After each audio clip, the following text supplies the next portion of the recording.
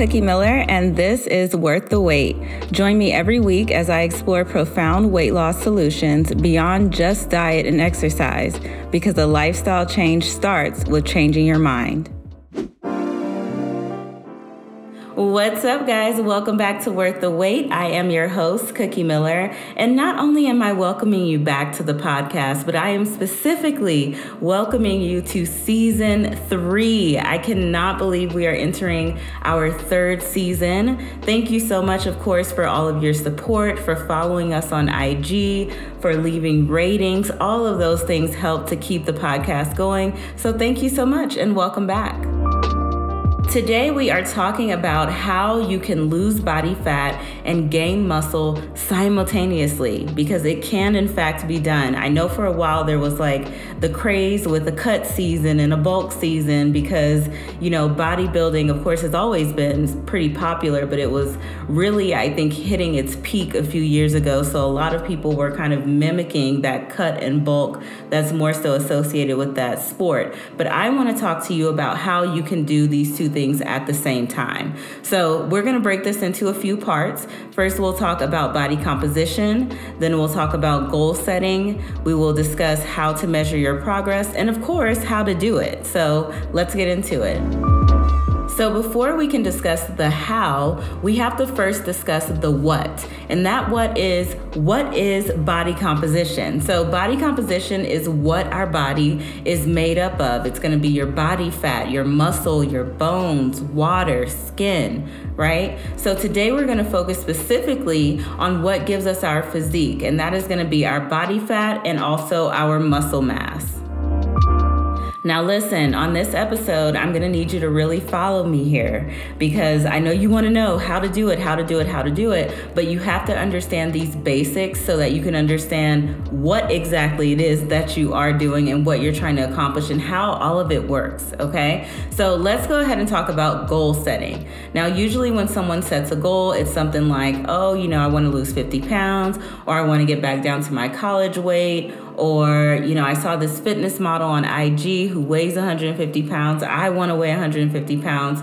But there are a few things to consider when setting an aesthetic goal.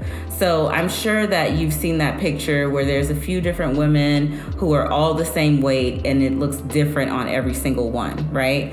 One of the most apparent reasons why it looks different is because of height, right? Varying heights with the same weight is going to look different. Depending on how tall or how short you are, that weight is just going to distribute differently. Now, not only is height a factor, but each person's individual body type matters. So are you an endomorph? Are you an ectomorph? Are you a mesomorph? If you're not sure, I talk about this in episode 28. So episode 28 was all about body types. Your body types essentially tells you how you carry your weight. So even if two people are the same height, if one is a mesomorph and one is an endomorph, it is going to look different on those different people. So with that said, you want to make sure when you're setting goals that those goals are realistic based on your body type. So there's a lot that can be done with weight training and building muscle and recomping the body, as we just defined what body composition is.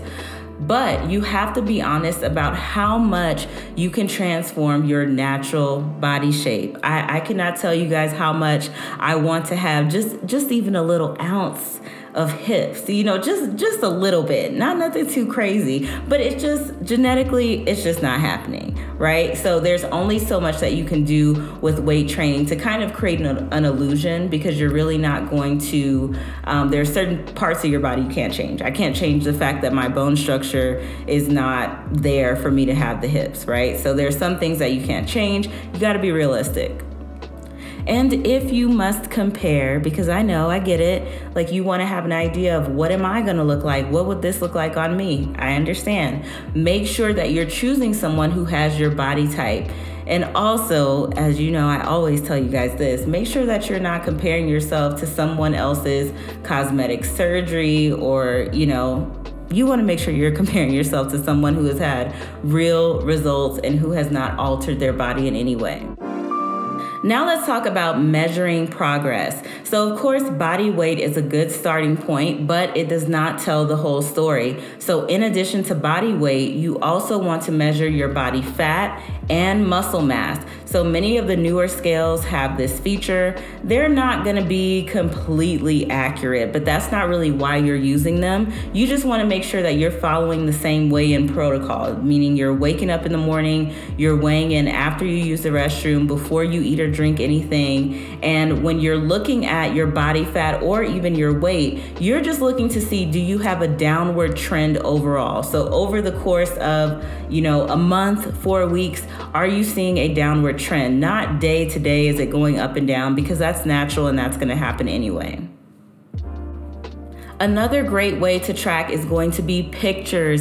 And I cannot tell you how important it is to track with pictures, especially when your goal is to recomp your body. The scale may not change. The way your clothes fit will change, but maybe your size that you wear won't change. So that's not something that you can watch go down. But pictures, there's no denying the changes that you see. And even with me being in the industry for all these years, I even recently had this kind of, aha moment, I guess, when I took pictures for my own journey. So I had a long bout with COVID. I hadn't been able to work out or anything for several months. I moved out of the country. A whole bunch of stuff happened. And now I'm finally settled to where I have a gym, and I'm also cleared to work out after dealing with all of that. And I've been wanting to build my muscle back. If you follow me on IG at Cookie Miller, then in my stories, every so often, maybe once every couple weeks, I post an update of my glute progress.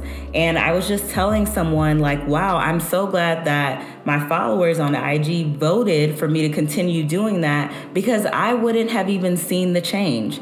Right? Even with my eye being so trained, and at the end of the day, I'm still a woman who's looking at her body, right? And maybe not seeing it the way other people are seeing it, or I'm so used to seeing myself every day. So pictures are so helpful, no matter what point you're at in your journey, but especially in the beginning, and especially if you have a goal to add on some muscle.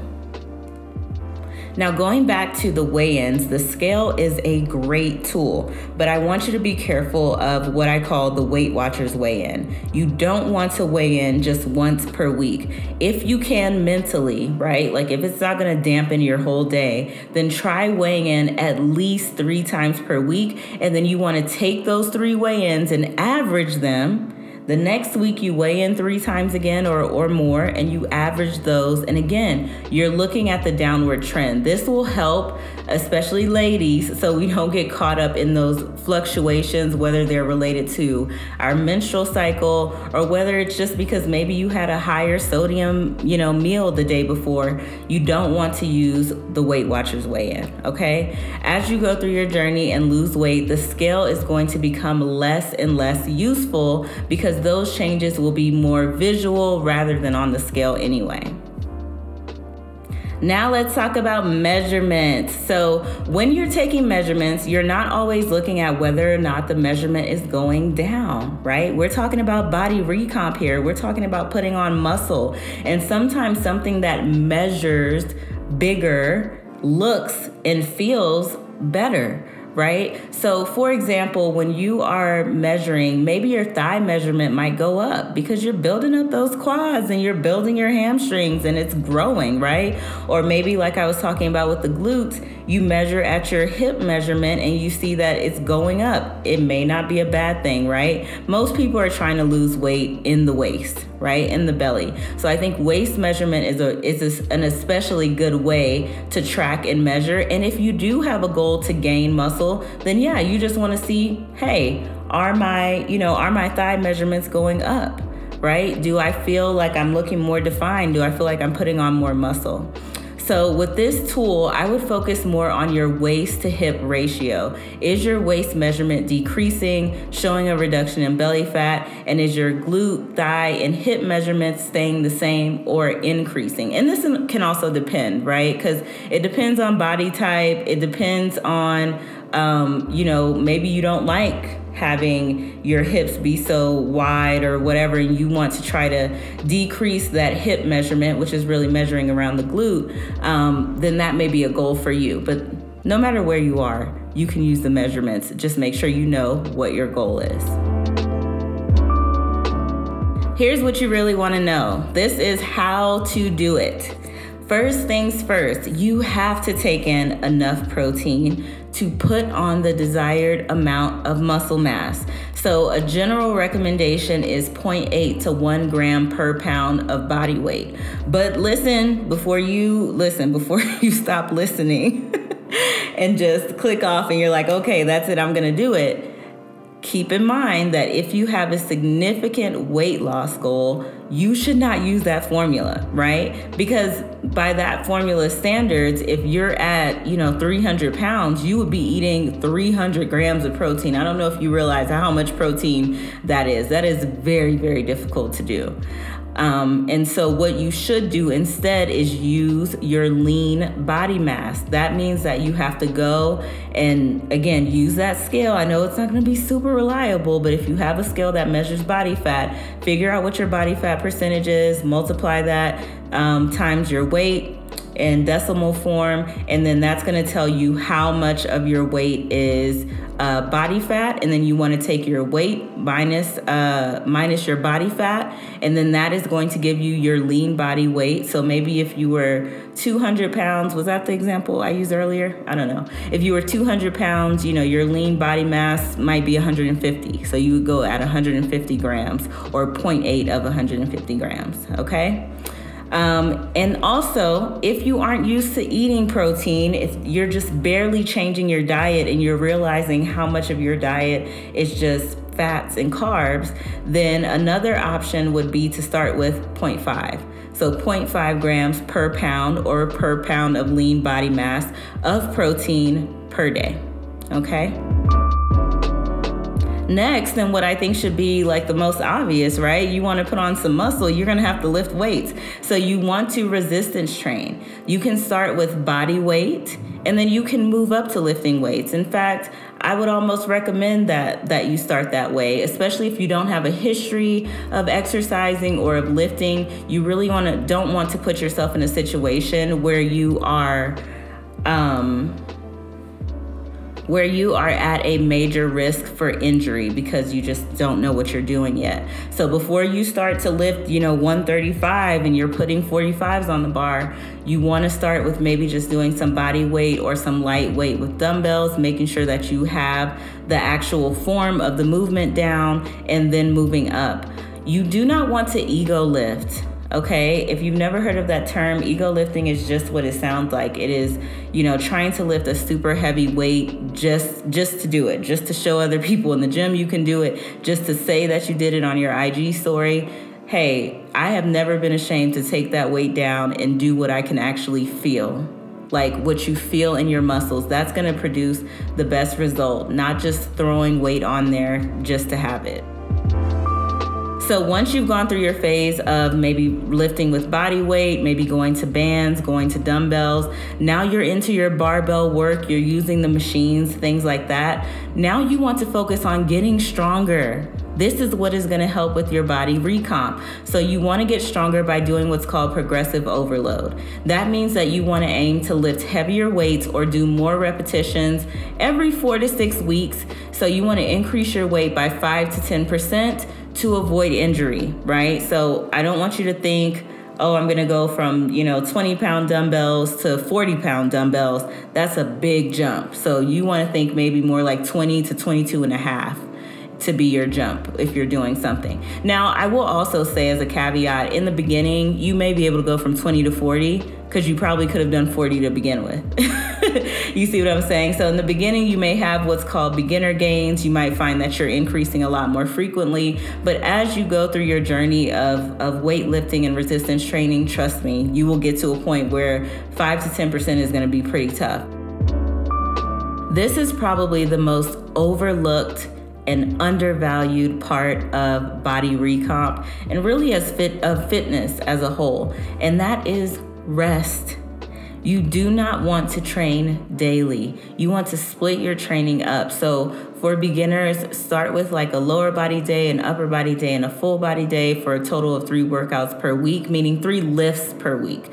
So I should even go back to say, when I said not to train every day, I mean don't resistance train. Don't weight lift every single day, doing the same muscle groups every single day. You're not allowing those muscles to actually relax, to recover. Along those same lines of rest, not only do I mean that you have to rest and recover in between your workouts and all of that, but also you have to sleep. So making sure that you're sleeping, getting your 8 hours, and making sure that it's quality sleep. That means that you're winding down at night. When you're waking up in the morning, you're not jumping into something immediately. All of these things are going to impact the quality of your sleep, which then is going to impact the quality of your results. So building muscle and losing fat simultaneously is possible. I've seen a million clients do it before, and I have done it myself. But to build muscle and lose fat simultaneously, you must make sure that you're eating enough food, especially protein. You also have to resistance train, get an adequate amount of rest, meaning rest in between your workout days, but also meaning good sleep. And you must progressive overload your workouts. You must get stronger. You can't continue to lift the same 10 pounds that you started with if your expectation is to put on muscle and to burn fat. And in order to measure your progress in the first place, you must know what your goal is before you even start, aesthetically and otherwise. Use several tools, including the scale, measurements, pictures, to accurately represent your progress. Oh, it feels so good to be back, you guys. Thank you so much for listening to Worth the Wait. Remember, if this episode or any of our episodes have helped you, please consider leaving us a 5-star review. I want to really just take a moment to ask you to please leave us a review. If you're listening on Apple Podcasts or on Google, if you're listening on YouTube, give it a like.